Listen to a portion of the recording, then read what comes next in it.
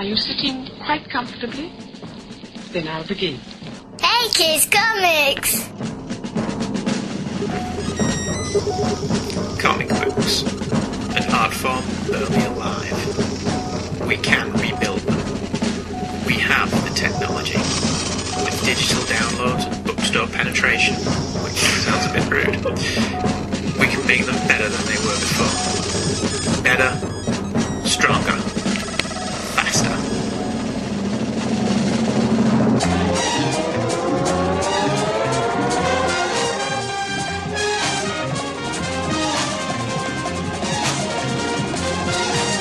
Hey Kids Comics! And here are your hosts, Andrew and Michael Leyland.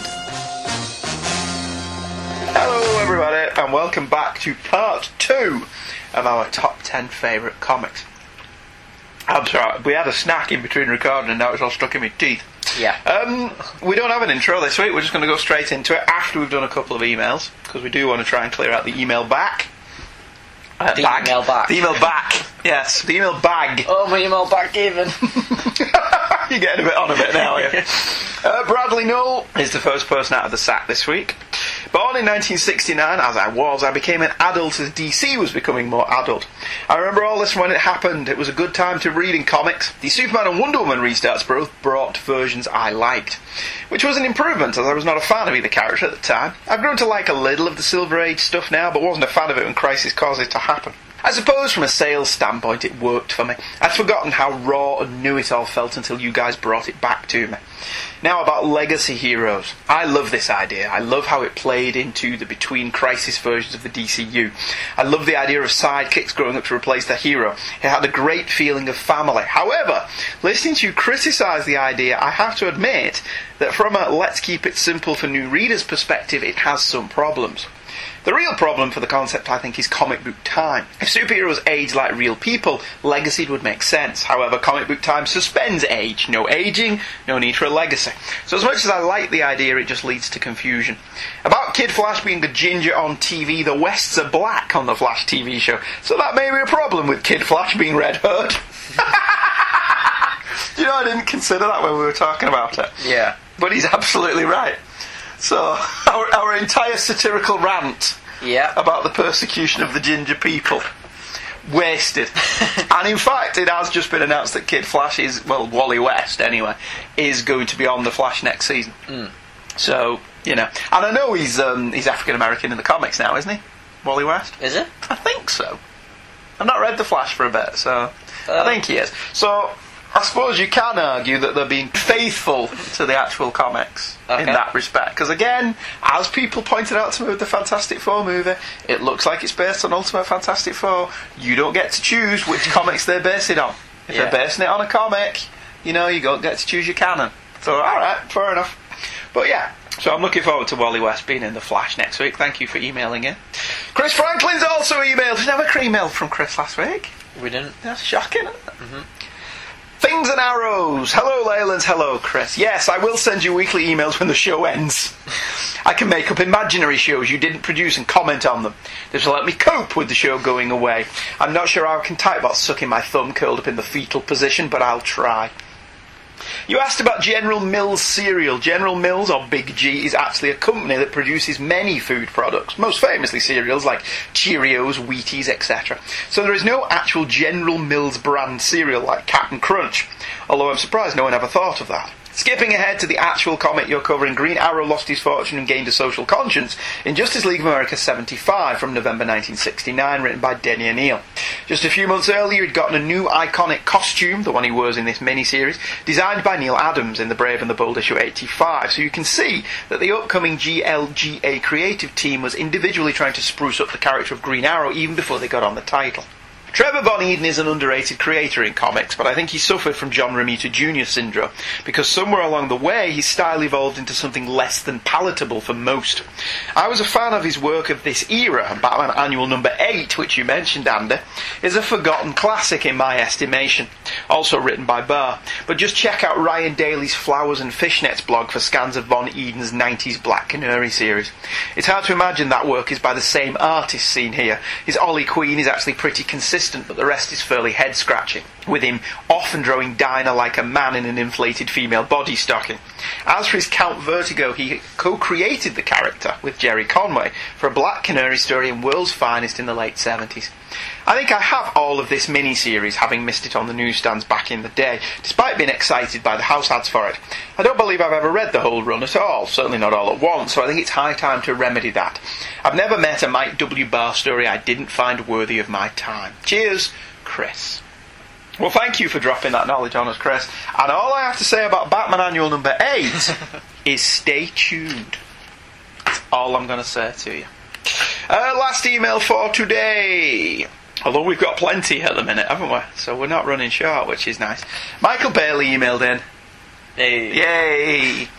Behind on feedback, current on the show. Hey there, Leylands! It has been far too long since I put fingers to keyboard to comment on the show, but with time drawing short, I guess I need to get this in. ASAFP. I presume the F there is profanity. Or frequently. Oh, yes. As soon as frequently possible. Yeah. That doesn't make sense. No. As soon as fracking possible. That kind of works. Frigging possible. Foots in possible, if you read Hawkeye. Footloose. Footloose possible. You both have been rather busy putting out awesome shows. I have thoughts on all of them, so we'll take them episode by episode. Fisting the Night Away, your best title ever. Laughed myself sick. It was almost Fist and Shout.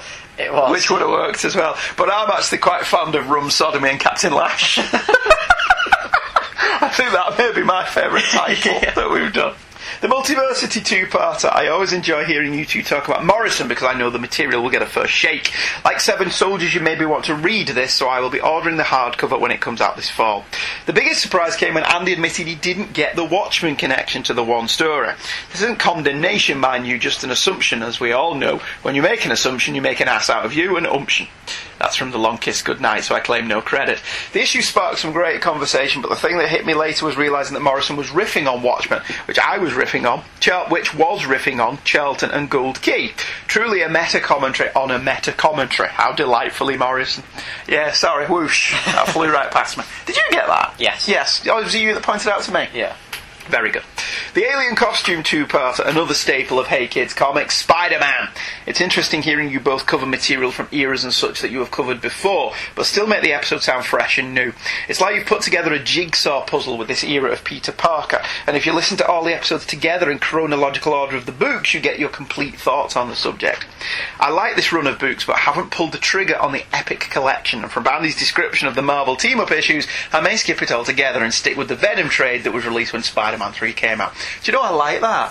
What? I'd not considered that, but we've done a non-linear track like that, haven't we? Yeah. We've done Spider-Man stories from all over the place, and you can pluck them out of the back catalogue and listen to them in order if you want to. Yeah. I like that, because even with Batman, we've done a lot of Batman, but when we did Nightfall, we did them in order, didn't we? Yeah. We didn't do them consecutively. We didn't do Nightfall and then Knight's Quest and then Knight's End and then Prodigal like as one big run. We had gaps in between. But we did them in order. Whereas with Spider-Man, we've jumped all over the show. Yeah. And I hadn't realised that we'd done that. But he's right, we have. So, okay, fair enough. Post-Crisis DC, you guys know how to hit me in my comic book sweet spot. Which is always nice. The 4 or 5 years worth of books you covered over these 2 episodes was my personal golden age, and I must confess that I have a hard time being open to hearing criticism of comics from this era. You all were fair, as usual, and I found myself begrudgingly agreeing more often than not. I also never noticed the Oliver Twist thing in the Batman story you discussed, and boy did I feel stupid when I realised it. The only 2 points I'd bring up from these episodes are, number 1, Andy kept comparing the era following Crisis on Infinite Earths to the New 52. I feel the need to point out that it's like comparing apples to oranges. They are both fruit, but they have different tastes and purposes. Crisis was never meant to be a day one reboot. In fact, that led to more problems than solutions over the next 20 years. Sure, Superman and Wonder Woman were taken back to day one, but other than that, they are integrated Earth 2 through whatever the main universe, or did some soft reboots like with Batman. I'm not saying it always worked, but that's different from the we're going to reboot everything except what is selling approach took with the New 52.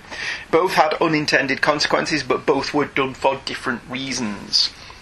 See, I remember them saying that this is all going to be shiny and new. Yeah. That's my memory of it. And Marv Wolfman wanted everything to have a new number 1. Right. So I recall Crisis being touted as a new beginning for everything, which obviously isn't what happened, but that's my memory of it. So that's the assumption that I had going into those shows. Number 2, I love the fact that Gerard Jones's Green Lantern was a slow burn in terms of storytelling. Those first 8 issues are a great read, and whilst it doesn't have the pop that the first Kyle issues had, I got where Jones was coming from. Green Arrow, I've had this series for years and have yet to crack it open. You two made it sound awesome. I will read it sooner rather than later. Danger Girl, love the show, Steve, but I've got no interest in Danger Girl. It's not because of your coverage, it just doesn't sound like my thing. I liked hearing you talk about it though. And that is it for now. More feedback soon. More feedback soon. Thanks for the great run of episodes. Mikey Mike B. Not written at work. Sad. Oh, you miffed about that. Letting us down. By not writing it at work. Yeah. I hope we get one more before we finish that's written at work. Oh, yeah. That'd be quite a thing. Waste more company time. You're very big on wasting company time, aren't you? Alright, we'll knock it on the head though. Got a couple of issues, a couple of emails coming in, and we're very much looking forward to sharing them with you, and we'll do that next time. But here's a commercial, and we'll be back with our top 5 of our top 10 comics each. So it's still 10 comics from your part. Should I shut up now? We all remember seeing years ago those futuristic drawings saying what the future's going to be. I only hope that we never lose sight of one thing. Gleaming buildings, fast monorails. This is the future. That was all started by a mountain.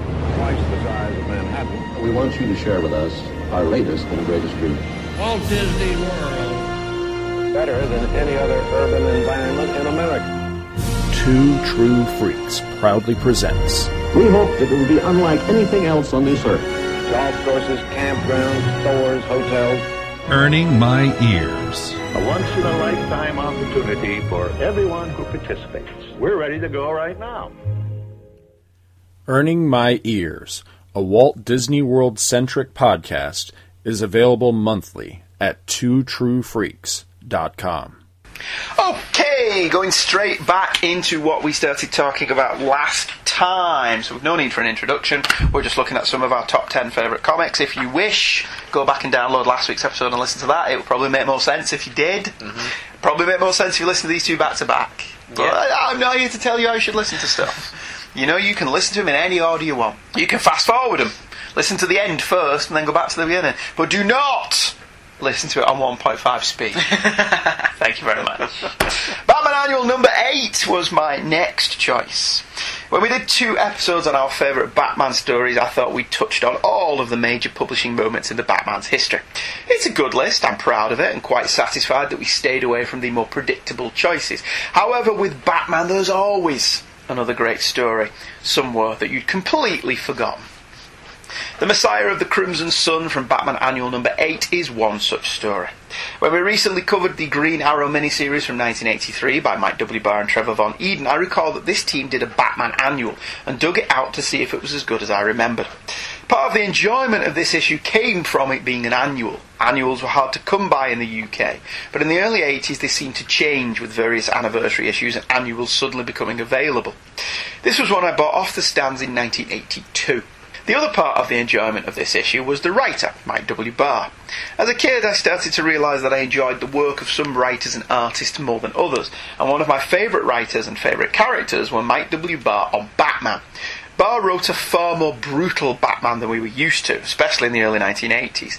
Barr's Batman didn't actually kill anyone, normally, but he was far less concerned with collateral damage than other interpretations. If a criminal was killed by accident or by his own hand, then that, as far as this Batman was concerned, was poetic justice.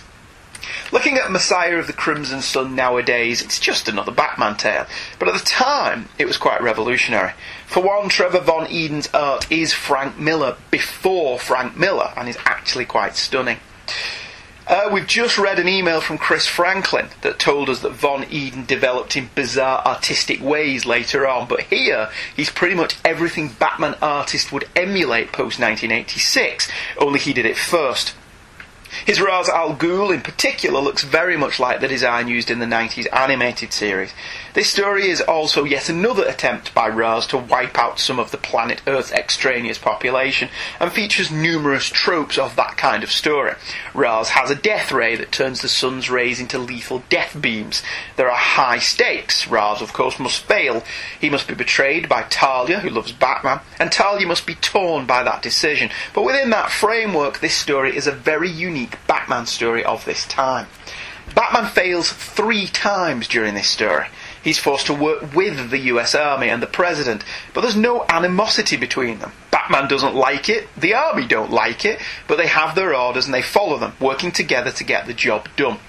There is a James Bond feel to the story, as befits a Ra's tale, with Batman working to prevent global annihilation by an obsessed madman, and at one point, Batman even ends up piloting a space shuttle out of Cape Canaveral.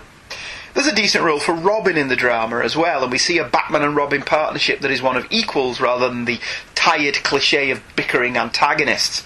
The colouring by Lynn Varley is quite impressive throughout, and it all adds up to a tidy little package. A 42-page story with high stakes, good art, and a neat story, of a kind they really don't do anymore. At the top of this, I noted that Barr had no problem with a harder-edged Batman who didn't kill, normally, but had no problems doing so when necessary. In this story, Batman kills Ra's al Ghul. He drags his spaceship into the Death Ray, pops his canopy, and blows Ra's out into space, where he's turned to ash. How Ra's returned after this, I don't recall, and even Batman doesn't really believe he's dead, even though Robin points out that Batman deliberately and methodically murdered him. And Talia clearly believes he's gone. It's hard to come back from being cremated. Barr was already ahead of the curve, and maybe this is why this story has never been reprinted, but I liked it then, and I like it now. Not that I want Batman to eject all of his enemies into space, you understand?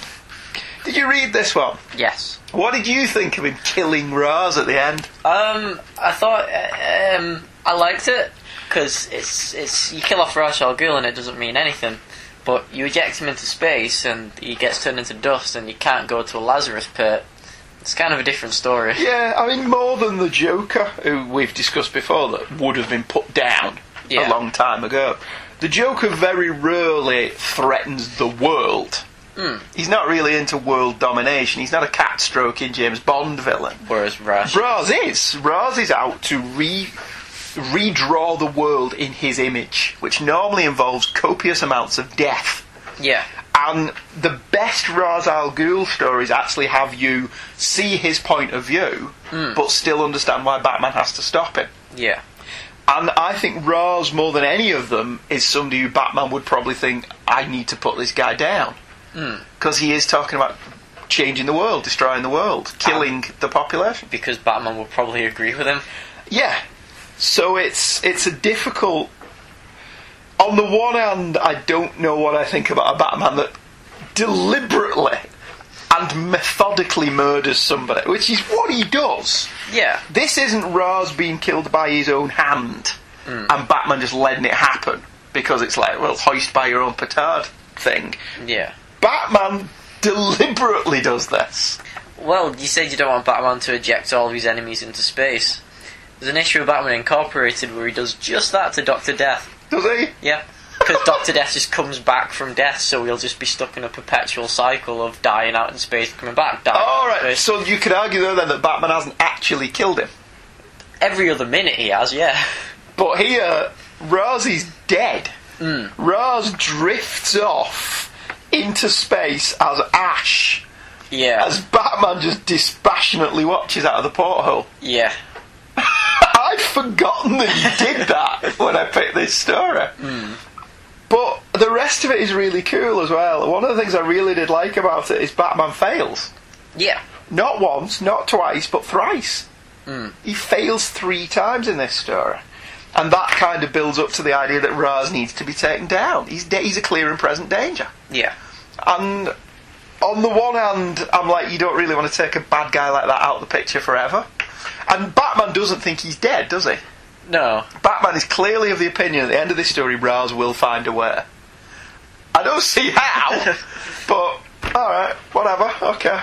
But it's a good one. I like Batman Annual 8 a great deal, and the cover's gorgeous. Yeah, it is. The cover's a painted cover by Trevor Bon Eden, which is really, really nice. I really like that one. I like the James Bondiness of it. It is very Bondy, but we mentioned that when we did the Denny O'Neil, Neil Adams stuff, didn't we? Yeah, but there's globe-trotting James Bond, and then there's planet-trotting James Bond.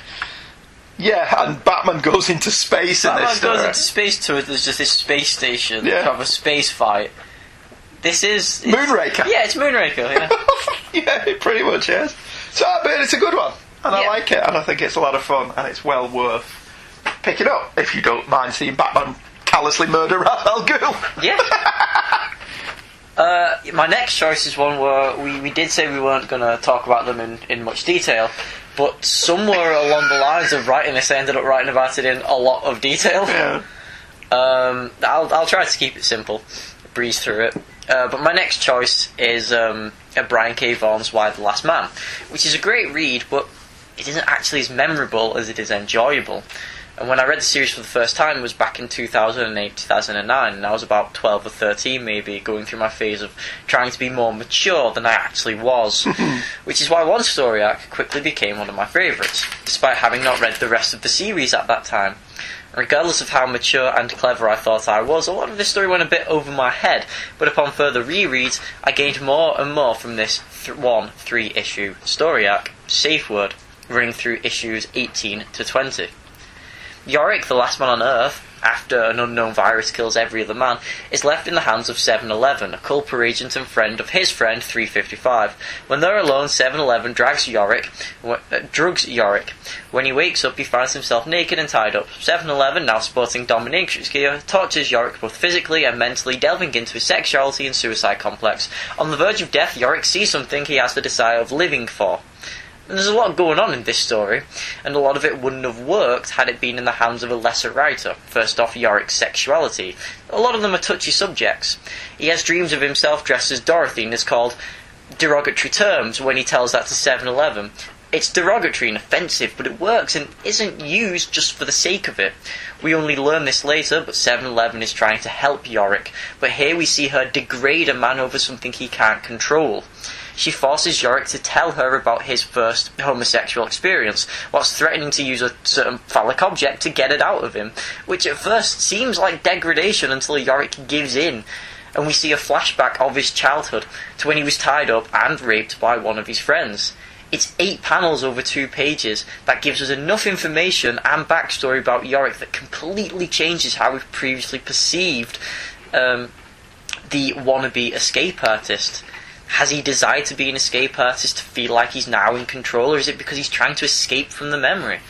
The scene is specifically told extremely well through both dialogue and imagery. The camera stays in a fixed position on Yorick's head, then pans up to a great effect, conveying enough to make it a genuinely shocking scene.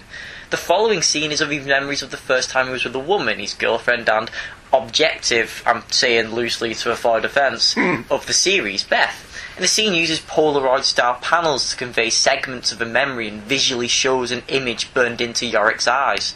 It's also a major part of his character. His childhood rape has affected Yorick's perception of sex and sexuality, which is further reinforced by his parents, priests, and the sight of flies feasting on his seed on a used tissue. The 3 panels of the flies is disgusting, and they're supposed to be. To Yorick, the flies represent sex. And then 7-Eleven threatens to rape Yorick, saying it's now his role to repopulate the Earth, making Yorick choose between the future of mankind or his relationship.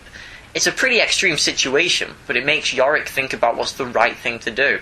What's the more selfish thing to do? Does he stay faithful to his girlfriend with the possibility that men will become extinct, or does he turn his back on fidelity in order to repopulate? Going even further on that, 7-Eleven then shows Yorick how insignificant he truly is, asking whether bugs on a tissue really is the worst thing he's ever seen, making him shed his selfishness, to think of how other people have suffered both psychologically and physically in ways worse than he has. And he recalls the day every man died, and he saw a woman crying over her son who came out too early. And this time we get a full splash page devoted to this. A floor littered with dead men and one woman, alive but at a great cost, holding her unborn son in her arms. again in its extreme, but it points out the selfishness of people. We're so carried away with our own suffering, which, yes, it's important, but it makes us forget that other people are also suffering, sometimes worse and sometimes not so much, but they're suffering nonetheless, which is just important to them as our suffering is to ourselves.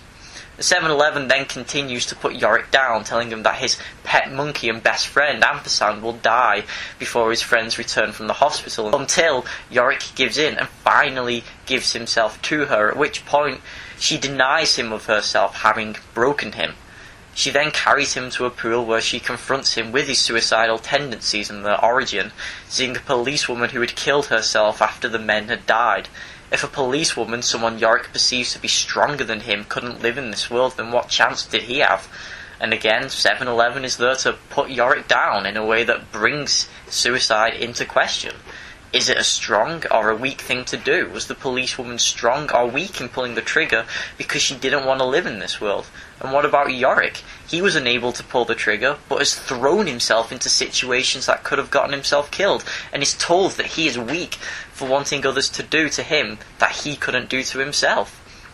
He then tells 7-Eleven to kill him, and so she drowns him until he's basked in a warm light and finds his reason to live and continue with the series. There is a lot of heavy stuff going on in these issues that brings into question almost everything from a mankind level to a more personal level, from gender, sexuality, suicide, and never once feels too heavy, too preachy. And Vaughan is a good enough writer to make this both a thought-provoking and overall enjoyable read. It's a story that can only work in an original creator-owned journey of a story. It also helps that after everything we see 7-Eleven put Yorick through, we see them both reading together at the end. Yeah, and then she gets killed. Yeah. So it's even bleaker when you get to the ending. Or it's happy because she got what she couldn't do to herself. Because the whole point of it is she is also afflicted by the same thing that she thinks Yorick is afflicted by. Yeah. She doesn't know whether she wants to live in this world anymore. She has pondered suicide, but she doesn't feel that she is strong enough to do that. Which comes into the question, the whole suicide thing that you mentioned. Is it a strong thing to do, or is it a weak thing to do? Is it a selfish thing to do? Yeah. Or is it the right thing to do for certain people? And it's a good little 3-part story. It's really well done in how it's heavy themes, but it's not a heavy read. No, but that's why The Last Man. Yeah. That's the perfect description of it. What was it, Slavers, the Punisher one? Yeah. That was heavy themes and a heavy read. This, it's not. You don't realise how much psychology is actually going on within the framework of the story until you step back and actually look at what it is that you're reading. Yeah. Yeah, it was a good choice, that. I thought you were going to go for either the last issue or the first issue. I was thinking about the last issue. That was a contender, but I thought I didn't want to have another last issue in the show, and also it's all going to be last issues for the next few weeks. Yeah, as we cruise along to the end. Alright, yeah, fair enough. Good choice. My number 4, Astro City, which is a book by Kurt Busiek and Brent Anderson that attempts to marry the visual realism of Marvels with the real-world tone of Heroes, and does so to great effect. Created in 1995, Astro City takes the general idea of early Marvels, that superheroes exist in the real-world context, but takes it to the next level. Astro City genuinely feels like the world outside your window, only with cartoon animals and flying super beings. Busiek deserves a lot of credit for Astro City, and keeping it to only one title. Despite launching at Image, it's now at Wildstorm and still being published. One of the more memorable issues of the run was the first issue, In Dreams, which follows Samaritan, Astro City's Superman analogue, as he goes about his daily duties of saving the world and maintaining a secret identity. Never has the job of a superhero seemed as tiring as Busiek makes it sound, with Samaritan basically spending all night and all day juggling his superheroic responsibilities, his private life, such as it is, and his membership in the super team, the Honor Guard. Busiek tells a tale that is as sad as it is exhilarating, when we realise that even with all these great powers, the only time Samaritan gets to enjoy them and revel in his ability to fly is in his dreams. This pick is really a vote for Astro City generally, a really underrated series that I enjoy immensely. But this first issue is a treat, and a good example of the types of stories told in this book. The first issue was free on Comixology or the DC app for ages. So with a bit of luck, it probably still is, and you can go and check it out and see what you think about it. Have you read Astro City? Or did you never read Astro City? I've never read it. Oh, right, okay. It didn't exactly seem like something I'd never read before. It was Kingdom Come, it was Marvel's. Yeah. I really enjoyed it, though. Was every issue a one-off about a different person? The first 6-issue miniseries was a one-off about different characters. Right. And as the series has gone on, he's jumped backwards and forwards in time. Yeah. And told us stories about earlier in Astro City and later in Astro City. And in the background, he's dropped little hints about something, and then he's done 6-issue arcs on that one little event. Yeah. Like Altar Boy and the Confessor. Okay. The Altar Boy ultimately takes the place of the Confessor, the legacy hero thing again, and we knew that, but then he told us the story of how that happened. Right. So Samaritan isn't the regular character, although he sometimes is in the background. Yeah. And sometimes there was a really good issue that was the Honour Guard have a phone service that you can phone in an emergency, and the people on the phone, it's their job to filter out the hoax calls and the ones that aren't important, to just refer them to the police, to the ones that really do need the Honour Guard, like world-shaking event. And this one issue had this woman make the wrong call and somebody died. Right. So she passed it over to the police or disregarded it, and it was a serious thing. Right. And so that one wasn't even about the Honour Guard. It's about the people who work for them. Yeah. And it's a really good series, Astro City. It's suffered because of delays again, and Kurt Busiek was ill and couldn't write it for ages. Yeah. So you kind of forgive him for that, but it lost its momentum because it did this 6-issue miniseries, then it launched a new series that should have been an ongoing, and I think it only lasted something like 22 or 23 issues before Busiek's illness forced him to quit. Yeah. And then it was gone for ages, and now for some reason it's not at Image anymore, it's over at Wildstar. Right. But it's now a continuing series. Yeah. But now it seems to be the only thing Busiek writes in comics. Right. Whereas back then he was doing Untold Tales of Spider-Man and Iron Man, he was doing lots of other stuff as well. So it's well worth reading. It is Kingdom Come. Yeah. And it is Marvel's. But because they're his own characters, he can do a lot more with it. He can kill people off and stuff like that. Yeah. Even though there is a lot of stuff where you're going, this is just Superman, isn't it? Well, this is what that kind of was. Yeah, this is what... But it grows from that point. And becomes more than it actually is. Because it was quite interesting to see how, just because he can go really, really fast, to him it's real time. Yeah. And so this being an Image book as well, there's a poster in the middle of the cover. By Alex Ross did all the design work and painted the covers. There's a nice little sketch on the back. And there's a nice little sketch of Samaritan on the back.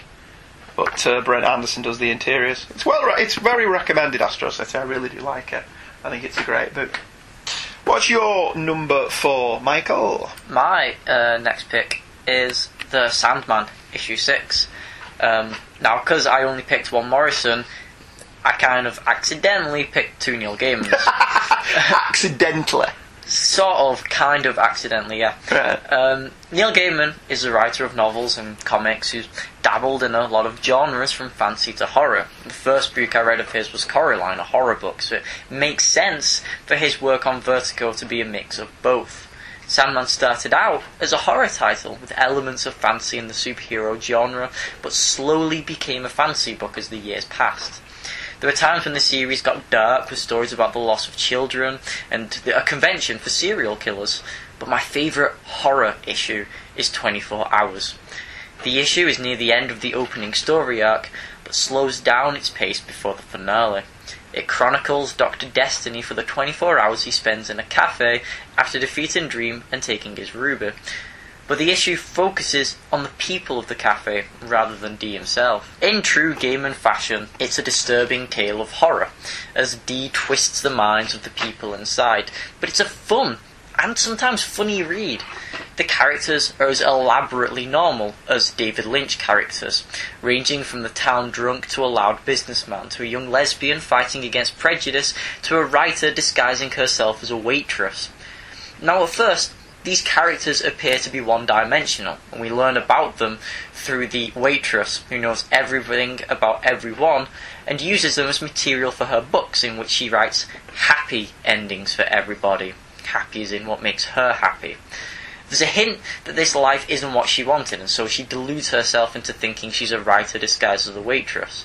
And as the hours go by, not only do we get a page that made me laugh out loud, where a children's TV presenter kills himself, but we delve deeper into the lives of the people and their fantasies that include abusing women, preserving unfaithful husbands, and being reunited with lovers. Dee tortures these people by making them commit horrible acts, like making them act like animals, in which the alpha male kills the young challenger, before giving them back their minds long enough for them to suffer even further. He makes them sacrifice themselves for him, and plays murder in the dark with them, and watches them have sex for all his pleasure. And the thing that's most chilling about this issue is that he barely gets any pleasure from it. He does it simply because he can. This is a really neat issue that lets Gaiman do what he does best: write people. His stories can be as fantastic as they come and be set in worlds unrecognisable to our own, but the best thing he writes is people, and that's clearly on display here. Mike Dringenberg's art also helps a lot to make it a great horror comic, changing his art depending on the psychological state of the characters and their mindset. So you inadvertently chose two Neil Gaimans?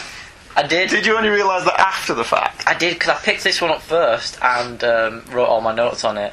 And then Signal to Noise came later. It was only a couple of days ago afterwards.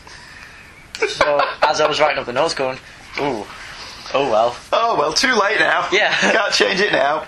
We're sitting down to record. Yep. Oh well, it don't matter if you're going to have two stories. I've got two Tom DeFalcos. Yeah. You've got two Neil Gaimans. Not quite the same. At least they're two different kinds of stories. No, they were both what-ifs. No, I meant mine. Oh yeah, yours were two different kinds of stories. Mine were both what-ifs. Yeah. You win. Yeah, the first issues of Sandman, we used to have that as Preludes and Nocturnes, didn't we? Yeah. We used to have that. Have we still got them? No. What did we do with them? Gave them to Grandad Pete when I got the Absolute. Oh, did we? Alright, okay. I wonder if he ever read them. Don't know. Because he likes Neil Gaiman. Yeah. So, alright, yeah, that was a good one. Yeah, good issue, good early issue. Is Kelly Jones gone by that point? Kelly Jones hasn't started. Right, so who was the guy who drew it with him who felt he was wrong for it? Something the third. It wasn't J.H. Williams the third, was it? It was Mike Dringenberg and... Malcolm Jones the third. Yes. Who would ultimately go and ink Kelly Jones, I think, on various issues of Batman. Yeah, he didn't feel that he was right for the project, did he? So he took himself off it. Like Hendrix and the Beatles. Is that what led to it having a rotating table of artists? I think it might have done, yeah. If he'd have stuck around, it'd have just been them. It would have just been him for the entire run. But him leaving that probably made the boot better. Arguably, yeah. Because that's one of Sandman's selling points, isn't it? The rotating table of artists. Fair enough. Number 3, for me, anyway. Back at the top of the show, I said there was an issue in this list where I had cheated, and that, coincidentally, they were both on the same comic. This is that comic. DC Comics presents issue 85 is one of 4 issues of Superman, written by professional magician and full-time misanthrope Alan Moore. Moore's stories regularly appear on top 10 lists of best Superman and best comics lists, so this was a rather obvious choice. Also, I do not have this as the regular issue, although I do have the other 3 Alan Moore issues which I bought off the stands. Why I missed this issue of DC Comics Presents is unknown, but I don't ever recall ever seeing this in the newsagents, as I'm pretty sure the painted cover would have stuck out. However, the reason this is on my pick is this is easily my favourite of Alan Moore's Superman stories, and a general favourite of mine, possibly because it isn't, like his other comics, an annual or the last Superman story ever. It's just another issue of DC Comics Presents. There's nothing special about it. That's probably why I like it. There was a black and white trade published by Titan Comics in the late 1980s with a cover that has a silhouette of Superman on it. The only colour is the S emblem, which was in embossed gold. I think that this was the first ever collection of Moore's stories, and I first read it in the library of the school I worked at the time.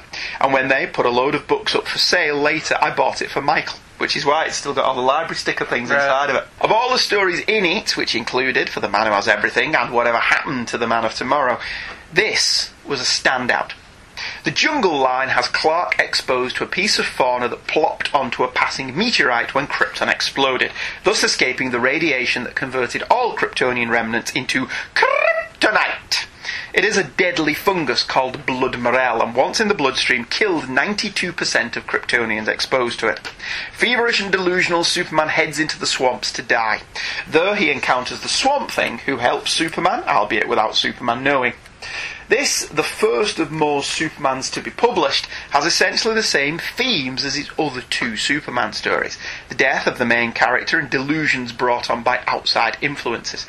This one feels different though, and I'm not sure why. That it's told in an issue of a quite unremarkable comic series probably aids in its feelings of unpredictability.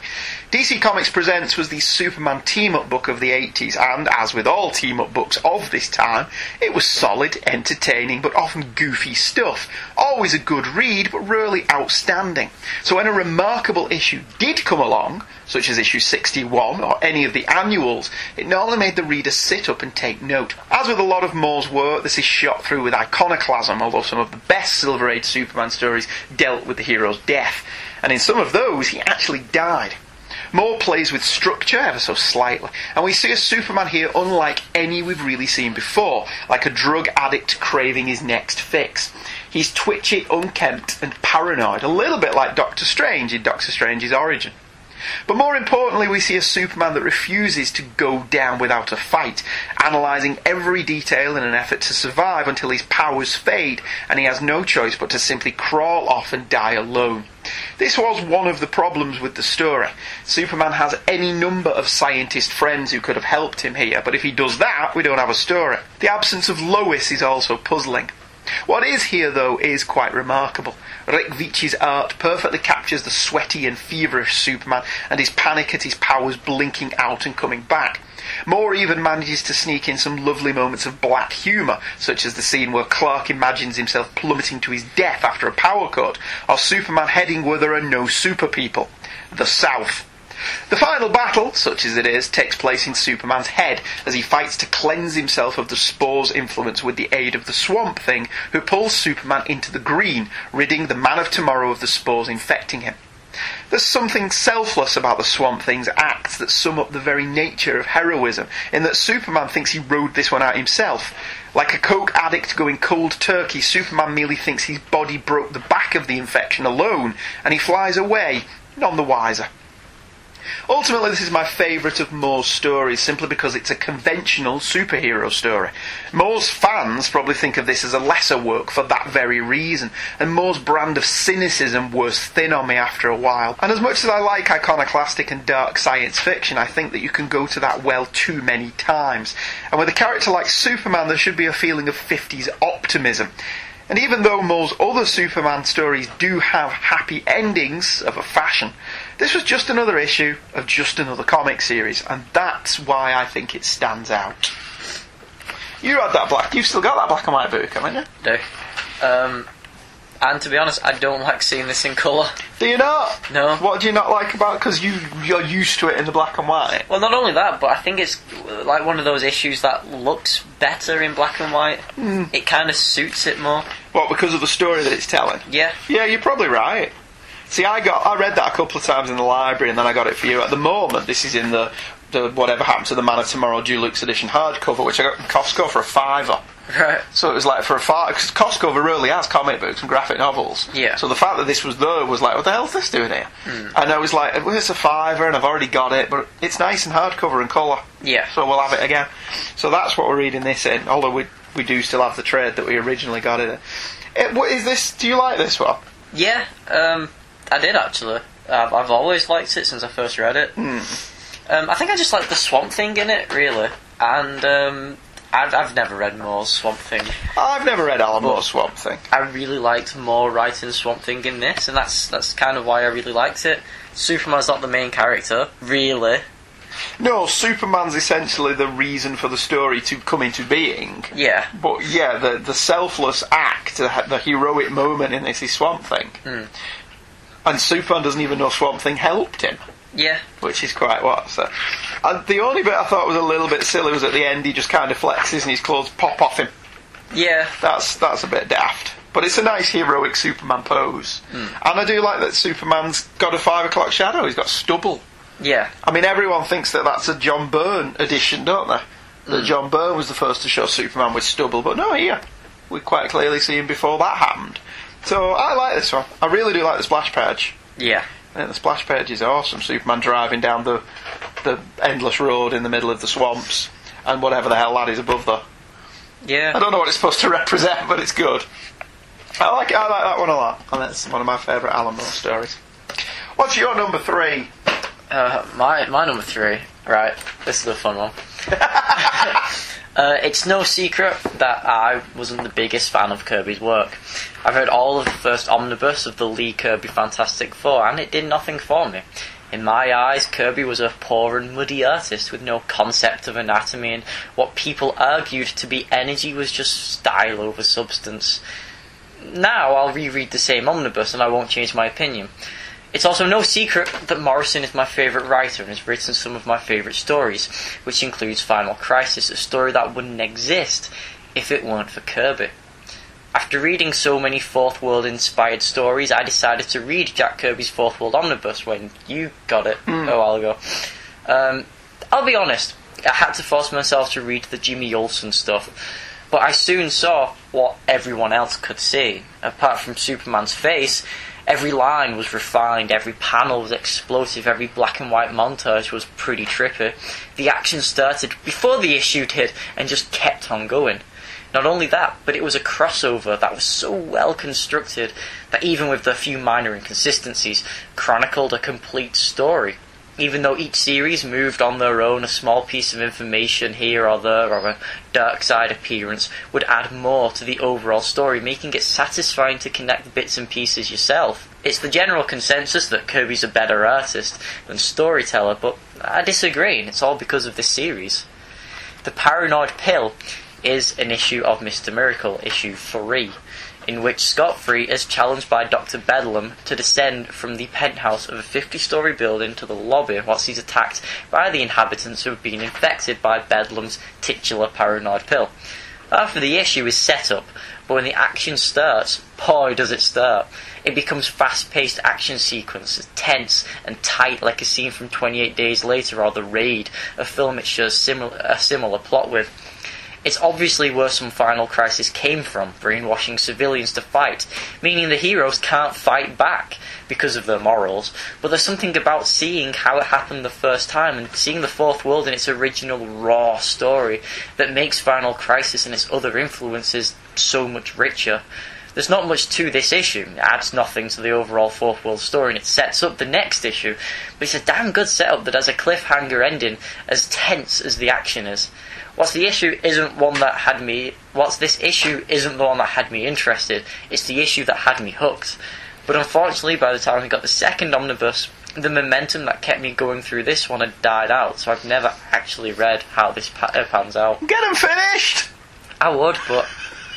Start at the beginning and just work through the whole lot. Alright. While it's building up. Yeah, the ending to this is brilliant, the cliffhanger ending. Yeah. That's absolutely fantastic. You know, I hadn't made the Red connection. Yeah. But you're right. It's exactly like the Red, isn't it? Mm. And Judge Dredd. Yeah. Dredd, which is exactly like the Red. Yeah. So that works out well. I like that one. My only problem with that, Vinnie Coletta inked it. Right. As opposed to Mike Royer. And Yeah. Mike Royer's work on Fourth World is much better Right. than Vinnie Coletta's. Vinnie Coletta's stuff doesn't... I can kind of live with him on Thor. Yeah. Because essentially he's the only real inker that he had on Thor. And he did such a long run on it. I know other inkers did as well, but... Coletta's the one you think of when you think of Thor. But Mike Royer did such a much better job on Kirby's Fourth World stuff. Yeah. And you're reading it going, can Vinnie leave now? And just get to Mike Royer. But yeah, that ending was brilliant. I enjoyed that one. It was a good choice. I was very impressed that you picked a Jack Kirby. That you were 5 years ago wouldn't have picked a Jack Kirby, would he? Probably not. Probably not. Number 2 for me, Star Wars. When I was a kid, I used to cycle to the shops in the mini shopping arcade down the road to pick up milk from my grandparents. I never minded, as it was all downhill, and to get there, a shortcut could be taken across a dirt path through a small, overgrown piece of land. This brought me out in a small alleyway that exited right opposite the shopping centre. Of course, I pretended this was the Death Star Trench. On one particular occasion, I recall being sent for milk, which I dutifully did, but as usual I stopped by the newsagents, I think it was a Martin's, to see if there were any comics. One caught my eye. Star Wars Monthly 162 from October 1982. It had a blood-red cover, a close-up of Luke Skywalker's face, screaming in rage, and had only a small amount of cover copy. Luke Skywalker, Pariah. I stood staring at that comic for a good few moments. I drifted away from the UK Empire Strikes Back Weekly and had no idea that it had become a monthly title with issue 159. I did know one thing. I had to have that comic. It was 45 pence, a tad more expensive than the UK weeklies I normally bought, but I had enough, and hey, my grandparents probably wouldn't be too upset. They like me reading, right? Besides, if I just went out and bought it, they could be as upset as they want. I still had the comic. I bombed back home with milk and comic in hand, more difficult than you might think because it was all uphill returning home, and tore into the issue. Originally from Star Wars issue 62, Pariah was from the middle of arguably the best run in that series, the issue by David Michelini, Walt Simonson and Tom Palmer. Unusually for that time, Star Wars Monthly used the exact same cover as the US editions, and the advantage of the monthly format meant that we UK readers actually got a full 22-page Star Wars story, rather than one chopped up into 3 different segments, and in addition, we got a backup strip, which I think here was ROM. Pariah is essentially part 2 of an ongoing narrative, but as per most comics of this era, I wasn't lost, although it did make me want to locate the previous issue. The next day I dashed around the corner to the newsagents at the other end of my street. Sometimes the bigger chains, like Martin's, got their comics on time, but the smaller chains were a few days later. If I was lucky, they may still have issue 161 on the stands. They did. It was a painted cover, unique to the UK title, by John Higgins, and I got to read how the story began. Here we learn that Luke used the Force to destroy an enemy fighter, but later learned it was well-respected and potential paramour, Shira Bree. Luke is ostracised for killing the well-liked rebel, and determines to learn why the Force let him down like that. He backtracks Shira's path, and on the planet where she said she grew up, Shalva Lane, he discovers more mysteries when he learns that humans have never lived there. The trail also leads him to Darth Vader. Pariah was gobsmacking as a kid, and still holds up well today. It's wheel spinning, for sure. Michelini's talked about the many restrictions he was under working on Star Wars at this point, in between Empire and Jedi, but he demonstrates how a good writer can work around problems and still write a gripping tale. There's a TV feel to the episode. It's not an episode. There's a TV feel to the issue that shows what a Star Wars TV show of this era may have felt like. The art is also really good. The ships and landscapes all look sufficiently Star Warsy, and the likenesses of Hamill and Fisher are good enough to be recognisably the characters, but not overly photo-referenced. Tom Palmer has said he purchased a number of Star Wars toys to look at so he could draw them from different angles and have them look authentic. Marvel's Star Wars series doesn't get the credit it deserves for keeping the Star Wars flame alive. These stories kept us Star Wars deprived kids suckling at the teat as we waited for Return of the Jedi, and this magnificent cliffhanger ending the arrival of Darth Vader was absolutely mind-blowing, and practically ensured we would return next month for the conclusion of the story. Do you read this one? Yeah. You read them all? Yeah. Very impressed. Apart from the one I didn't. Apart from the one that you didn't? Yeah. That always makes perfect sense. Yeah, I read them all apart from the one I didn't read. Yeah. That's perfectly good. What did you think of it? As a product of the prequels? I don't know. To me, it felt more like a Battlestar Galactica. Well, that's what I meant when I said it feels like a TV show version of Star Wars. Yeah, plus all the rebels hanging out in the rec room. Yeah, and having fun. Yeah, that was cool. And I liked, no one liked Luke Skywalker, and I liked that. It was pretty neat. No one liked Luke because he's just killed Shira. Yeah. So that was quite a good bit. And I did like that Darth Vader's in it. Because one of the embargoes that they had was Luke wasn't allowed to meet Darth Vader. Yeah. And this was Michelini's way of getting around it. Darth Vader will be revealed in the next issue to be a hologram. Right. But we do actually get to see the real Darth Vader at the end of the issue. Right. So that was cool. One of the things I've been thinking with these comics is surely there's only so much you can do if it's set between the movies. Yeah. So having nobody like Luke Skywalker in this, including Lando. Oh, Lando likes him. Lando's like, yeah, I'll be back in 15 minutes. Yeah, 15 minutes. Right, yeah. So he lets him take the Millennium Falcon. He just has to hide it. He just has to pretend that he's letting him take the Millennium Falcon. I liked it because as well it's Luke and Chewie just having their own mission together. Yeah. And I like that Princess Leia goes along with the charade when they pretend that they're yelling at each other. I think this is one of the best issues. There is only so much they can do, and the fact that David Michelinie just came up with so many good ideas in between Empire and Jedi, that this was actually the best era for the comic. Right. You'd think with Han Solo off the table, and Luke not being allowed to meet Darth Vader because they're obviously saving that for Return of the Jedi, you'd think this would be one of the weakest periods for the comic, and it isn't. It's actually one of the best. Well, it'd be challenging for a writer. Yeah, and the amount of times he said he came up with ideas and they vetoed him. He came up with the Hoojibs.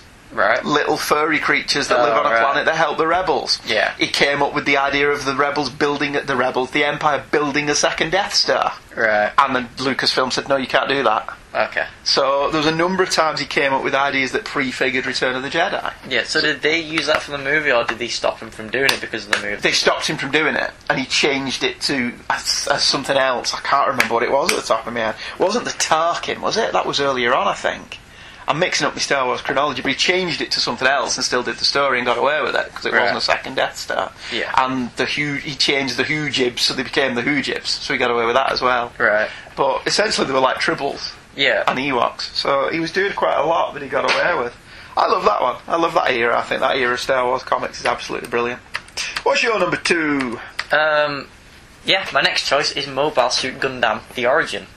As I said last week, most of my childhood was spent watching Toonami, and one of those shows I was a big fan of was Gundam Wing, the somewhat exaggerated spin-off of the 1979 series Mobile Suit Gundam. I've never seen the original series, but when I saw the vertical reprints of the 2001 to 2011 series Origin, I didn't really need to or want to. Origin is a manga series that's based on the show by the original character designer Yoshikazu Yasuhiko, which was designed to be the definitive version, adding backstory to make this richer than the show. I got the first 3 volumes for Christmas in 2013 because Mum bought them me, and I was not expecting what I read. Gundam Wing was more of an action drama. Each mobile suit was unique and elaborate, along with unique weapons for them, and was, from what I remember, primarily cool-ass space battles. Well, Origin is a much different story. Despite being set in the future in which humanity has begun to live in space colonies, it tells a realistic tale of war, but with giant mechs. Think Battlestar Galactica. In fact, that's what the series became in a few issues' time. The colony furthest from the Earth became independent, the Principality of Zeon, and waged war against the colonists for independence. Now think Scotland. After an attack on the colony, a ragtag military vessel departs for the Federation base at Jaburo, Earth, where they'll deliver the experimental RX-78 Gundam mobile suit, along with Amuro, a reckless young man who gets drafted into the war simply because he came into possession of the suit and is a damn good pilot. It's a futuristic sci-fi drama, but it's grounded by reality. There's never any doubt that there's a war going on and that the war takes its toll on characters. It's a real war with real effects. And the art throughout is gorgeous and is benefited from being drawn by a member of the original series. Something that might be a problem is how it reads like frames from the show, which is the most obvious in the opening scene. But in my opinion, this slows the reader down, and whilst it is slow, makes the panels and action flow perfectly. There's a great use of colour as well. As with most manga, the opening pages are in colour, which are exceptionally painted, but the black and white pages make great use of tones, and with light being shown really well by contrasting against heavy blacks. I have to confess I haven't read the entire series, but I have read as being a great war drama with a sci-fi backdrop. Yeah, I loved this. Yeah. I thought this was great. I was actually going to carry on and read the rest of it, and I thought, alright, yeah, he only wants me to read the first bit. Yeah. It's proper science fiction. It's one of those where I would have chosen all of it, but that first one, the opening scene in particular, is really good. Right, how many more volumes are there? I think there's like 11 or 12. And have you only got 3? Yeah. Oh, okay. Guess we're getting you them for Christmas. But no, it was brilliant. Yeah, it was proper science fiction. It felt like Starship Troopers meets 2001. Yeah. Because there's that kind of elegiac opening where everything's quite slow and you're zooming in on the spaceships, and then the action starts. Yeah. And it becomes really quite militaristic science fiction. But it was really cool. Yeah. It was brilliant, and I love that the opening was in colour and then it goes to black and white. And it was very impressive. I was genuinely impressed by it. I thought it was brilliant. And now we have to buy the other 7 volumes, don't I? So you can read them. Yeah. So that I can finish it off. Yeah. It was really good. I was very impressed with it. I liked Yu-Gi-Oh! Yeah. But that just felt more grown up. Yeah. It felt like it felt like proper. It felt like Robert Heinlein science fiction. It felt really good. And then Gundam shows up at the end. Yeah. So then you've got Iron Man. Yeah. It was great. It was really enjoyable. My final pick for the show. In 1996, Peter Parker was no more. Pensioned off due to the problems of a married character being far removed from the Spider-Man everybody knew and loved, Peter and his bride, Mary Jane, were shipped off to Pittsburgh, or somewhere, where Peter, having revealed to be a clone, lost his powers and Mary Jane was pregnant. The mantle of Spider-Man was passed over to Ben Reilly, aka the real Peter Parker, in actuality a man who thought he was a clone of Peter, but was in fact really Peter. Confused? No more than the readers of the time were, but this is the way things were going to be forever and ever, amen. Ben Reilly was Spider-Man. Well, almost. Still, to dismiss this time period is to ignore that there were some damn good stories here, not least this hugely underrated annual. In the late 1990s, Marvel stopped numbering their annuals, instead labelling them by the year of their publication, which makes cataloguing them a huge pain in the arse. And one such was this little hidden gem from Tom DeFalco, Ron Frenz and John Romita Sr. Heart and Soul is a flashback to the early Romita Sr. era of Spider-Man, circa when Peter was dating Gwen, MJ was dating Harry, and Captain George Stacy and Robbie Robertson were wondering why Spider-Man was around so much. So, probably around issue 47 of ASM. Ostensibly to show that Ben has all of Peter's memories, he being the real deal and all, this flashback tale also manages to fill in some background details, such as when Captain Stacy started to figure out that Peter was Spider-Man, and iron over some wrinkles in the Norman Osborn Green Goblin saga. But spending time pondering continuity issues takes time away from enjoying this simply wonderful trip down memory lane. DeFalco does his best Stan Lee impersonation, and having Romita Sr. ink Frenzy's pencils just adds to the feeling that this is a lost issue of the amazing title from 1968 or so. DeFalco has the benefit of hindsight in constructing his story, but it's the little details that, for long-time Spider-Man fans, make this a joy to read. In an era as convoluted as this one, a simple tale from the past such as this was manna from heaven. The story seems to be criminally ignored, or maybe it gets lumped in with the clone era and unfairly maligned, but whatever the case, this is a brilliant issue from an oft-ignored creative team, and if you've never read it, you owe it to yourself to track it down. There's also a second flashback story in this issue by Fabian Nietzsche and Steve Light from the Black Costume era, but it's not as good, so you don't have to read that one if you don't want. I didn't. Did you read the whole thing, or just the DeFalco bit? Just the DeFalco bit. Did you like it? Because you're not as emotionally invested in this era of Spider-Man as I am. True. So I was interested if this played out for you, or if it just felt old-fashioned. I liked it feeling old-fashioned, because I got that's what they were going for. Yeah, that is what they were going for. I really enjoyed it. The only thing I didn't like about it was the Ben Reilly bits. Yeah, see, maybe that's why this isn't as fondly remembered now as it should be, because it's got that framing sequence with Ben Reilly, which is really unnecessary, really. Yeah, it's there just to show that Ben has Peter's memories, and this is him, and all of that happened to him. Yeah. And it's a little bit heavy-handed in that regard, because you can lop off the first 4 pages and the last page and just make it a flashback tale, but you can't really do that because Ben's on the top of that page that starts the flashback. Yeah. So you'd have to cut him off there, and then Peter and Gwen are kissing on the final page when it cuts back to being Ben. Yeah. So you can't really lop those pages off and make it just a standalone flashback issue. I mean, maybe you could do some redrawing and give it a different splash page or whatever, but it's the last page that gives you a problem, isn't it? Because you can't just stop there, unless again you redrew the last page. Yeah. Certainly Friends and Romita Sr. would probably be up for that, and then you could reprint that as a lost issue. I love that one, and it's one of my all-time favourite issues of Spider-Man that we didn't cover when we did top Spider-Man stories, because it's an annual. Right. And I had that ridiculous rule that we don't cover annuals, whereas this time I could cover whatever the hell I like, and that's what I went for. So, good. What's your final choice? My final choice is one that I had a lot of trouble. I knew exactly what I wanted, but I had trouble explaining why I wanted to include it. Because I wrote this little bit quite a few times and still not entirely happy about it. Alright, fair enough. But we've covered Hellblazer before in great detail in our Farewell Hellblazer trilogy, but I can't remember what I said about it, so I can repeat myself. You could have gone back and listened to them. I could have, but... my first introduction to the character John Constantine was Garth Ennis' run, which I'd read after Preacher and Hitman. One of the first things that struck me was the similarities it had to Preacher with religion, as well as it being a way Ennis could convey his opinions. Hellblazer, Preacher was a love letter to Americana, whereas Hellblazer was a love letter to Ennis's romanticised Ireland. But it was really more about John Constantine. To make it its own, Ennis introduced a new supporting cast of friends and loved ones in John's life. Kit Ryan, Kit being the card Ennis would play when he wanted to write a story about Ireland, usually the then current Troubles.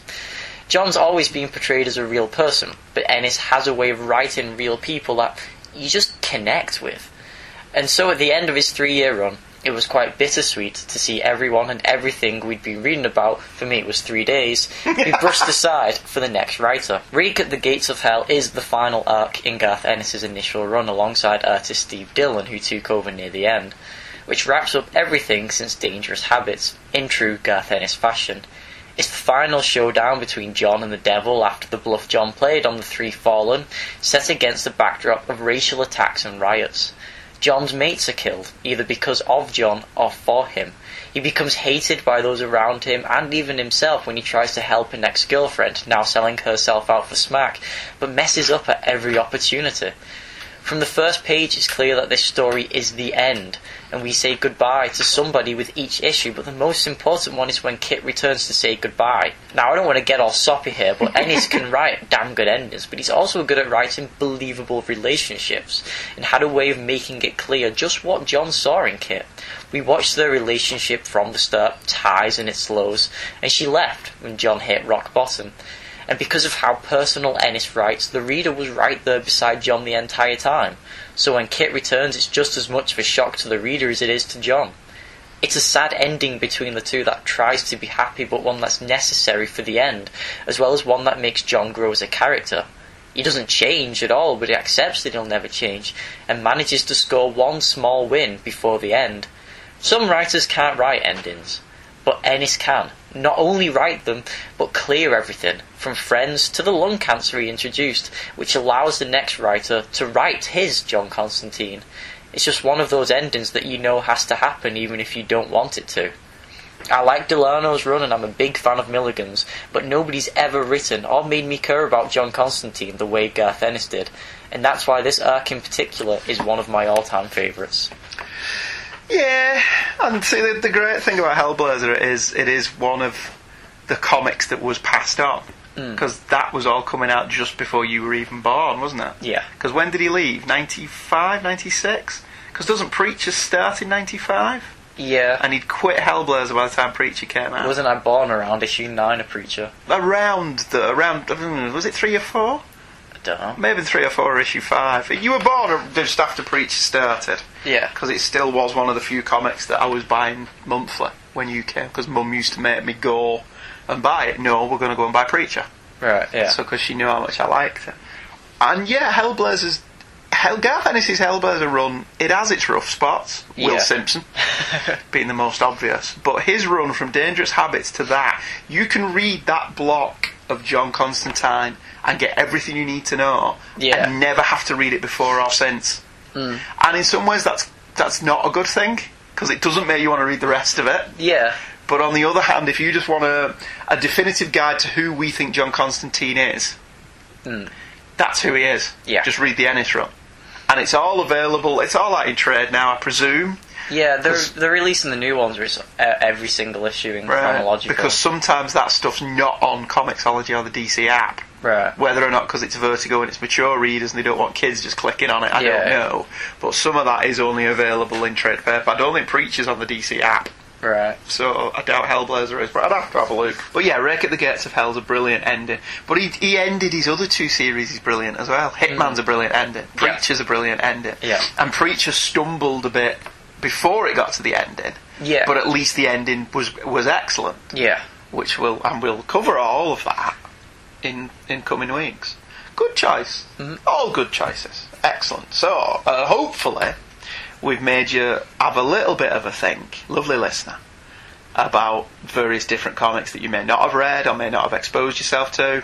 Maybe not exposing yourself, that probably wouldn't be good, but that there's something here that we've mentioned that you've never read that you'll go out and check out. A lot of this, what we've covered, a lot of it's freely available, some of it isn't. Some of it's never been reprinted, so you'd have to hit the back issue bins or see if they're on Comixology or the various different Marvel or DC apps or whatever, because you can still do in-app purchases with Marvel and DC. Right. Whereas you can't with Comixology. Which is why I stopped using Comixology.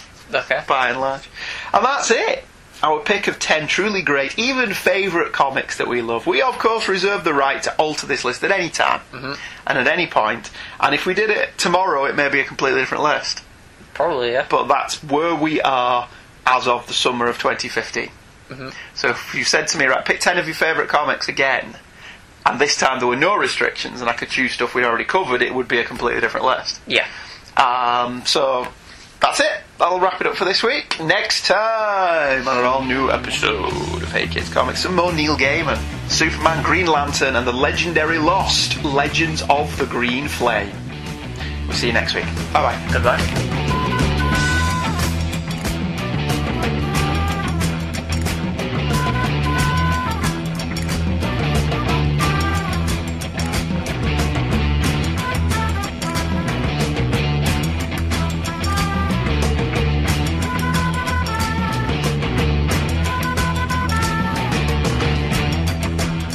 Kids Comics is a The Devil Will Find Work for Idle Hands to Do production.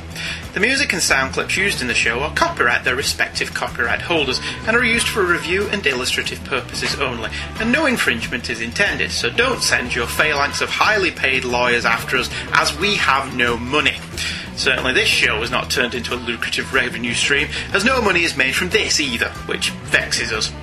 The opinions of Michael and Andrew expressed in the show are the opinions of Michael and Andrew and no one else. They own them, cherish them, and look after them, but are probably not to be taken too seriously. New episodes drop every Thursday at twotruefreaks.com, and Hey Kids Comics is a part of the Two True Freaks internet radio network, and we can be emailed directly at heykidscomics@virginmedia.com. We can also be friended on Facebook by using Hey Kids, all one word, as the first name, and Comics as the surname. We do hope you enjoyed this episode of Hey Kids Comics.